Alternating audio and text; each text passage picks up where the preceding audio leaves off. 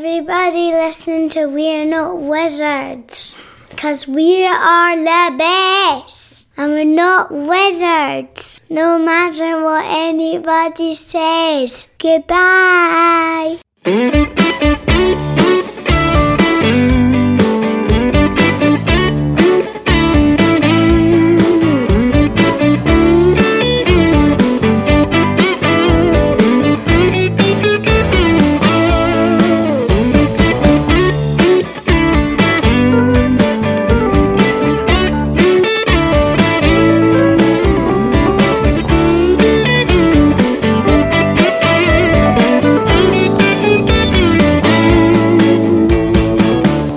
Village Rails card game review from Osprey Games.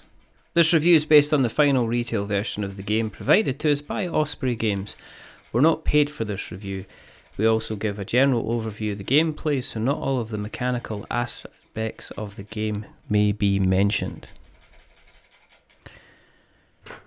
So if I explain to you how the night went, then maybe it'll give you some understanding as to why the initial impressions of Village Rails were maybe skewed in a certain direction.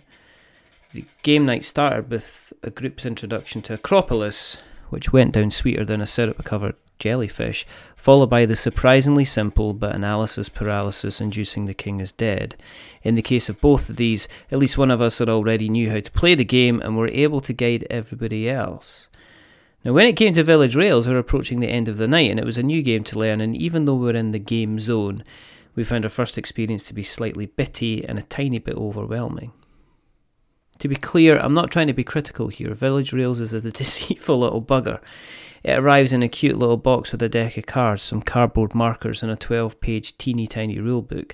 The rulebook's filled with diagrams and examples and gives you a great indication of how things can work.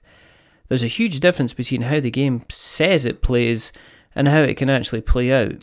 It needs a warning in the rulebook, if not in the box itself, that contained within that Village Rails is something of a rather large point salad. A couple of days later, I'm back at the table and the setup is the same. A single pile of double-sided cards with tracks on one side and trips on the other.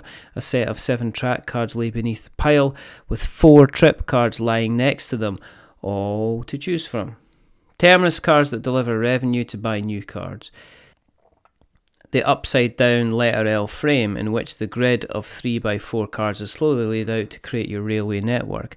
The frame has different types of terrain on the edges, and it sometimes features that you'll use to score. Scores are kept noted on a dial tracker, which on checking has a chance to go over 100 points. Buyer beware. On your turn, you'll need to lay some track by picking the free bottom card in the row, or by paying money by leaving pound coins on the cards that you're jumping over in order to pick the one you want. If you pick a card that already has coins in it, you get to pick up the coins as well as the chosen card. More importantly, you'll have the chance to purchase the all-important trip card, which you can place at the end of one of the edges and score later once the track is complete. You can place up to 2 trip cards per track in order to boost your scoring chances. On track completion, you'll then be able to score the features on the track, taking into account the different terrains, the bonuses the different features give, and then the points the trips contribute to the score. You're also able to trade in Terminus cards to give you additional money to spend on new tracks and cards. You'll be up to your eyes in Terminus cards, which is no bad thing, as scoring for each of them differs depending on how the track was formed and what was on the line. When I first read the rule, I thought it was a mistake you collected a Terminus card on every turn, but after a few rounds, the choice made a lot of sense. There's a reasonable amount to keep an eye on here. Trips are often a future gamble, trying to make sure you can fulfill the criteria while also trying to maximise the scoring for the full line that you've completed. I found that you needed to make sure you're not forgetting to score all the features on the line, especially if the card you laid completed more than one line at a time. If you're combining lines, trips, signals and halts, the points will climb very quickly. And make sure you keep an eye on the borders themselves, as sometimes they'll have features to score as well as terrain. And unfortunately, I often found they could be overlooked and lead to frustration when the trip I thought I scored was ruined by a different terrain on the border. Now, once you get into the swing of things, you're going to have to balance the income coming in to buy more cards with the placing of cards in order to score them and give you more money to buy cards that allow you to score what appears in the line alongside the trip you're trying to score at the same time, and then correctly apply the terminus cards in order to give you income to buy the trip cards and track cards that aren't the free ones, so you can place them to give you a chance to score more points and also score complete lines, so you can apply the terminus cards, which allow you to collect. And on my days, my brain's just melted. Village Rails may come in a small box, but don't be tricked into thinking this is an aperitif or a small end of games night snack. Now, the first few of the 12 turns that you'll take in the game will probably take minutes to lay your track and trip cards. And as the game progresses and you're trying to maximise the scoring potential, it's not unusual for your brain to start working overtime as your track placing choice is reduced and you're trying to squeeze out every last point. That 100 point level on the score marker suddenly makes a whole lot of sense. Village Rails looks the part with clear iconography and charming illustrations on the terrain. They've done a great job of fitting the theme in with the mechanics. There's something rather neat about seeing you build a railway line as you place down your cards in the tableau you're creating, and there's a real effort to give it some country charm on the table. Think of it like a cheese pickle sandwich. It gives you a great country-like flavour, and there's a decent amount of crunch for those willing to give it a good bite. Choo-choo! You can find out more about Village Rails by visiting ospreypublishing.com/village-rails.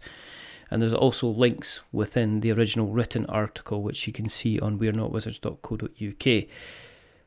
But thank you for listening, and until the next time, goodbye.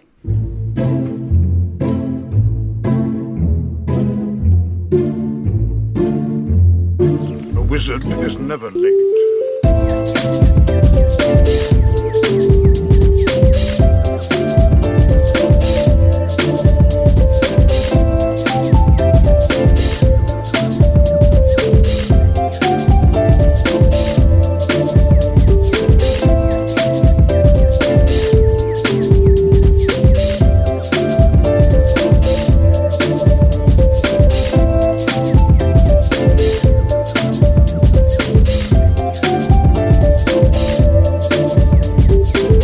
Nor is he early. He arrives precisely when he means to.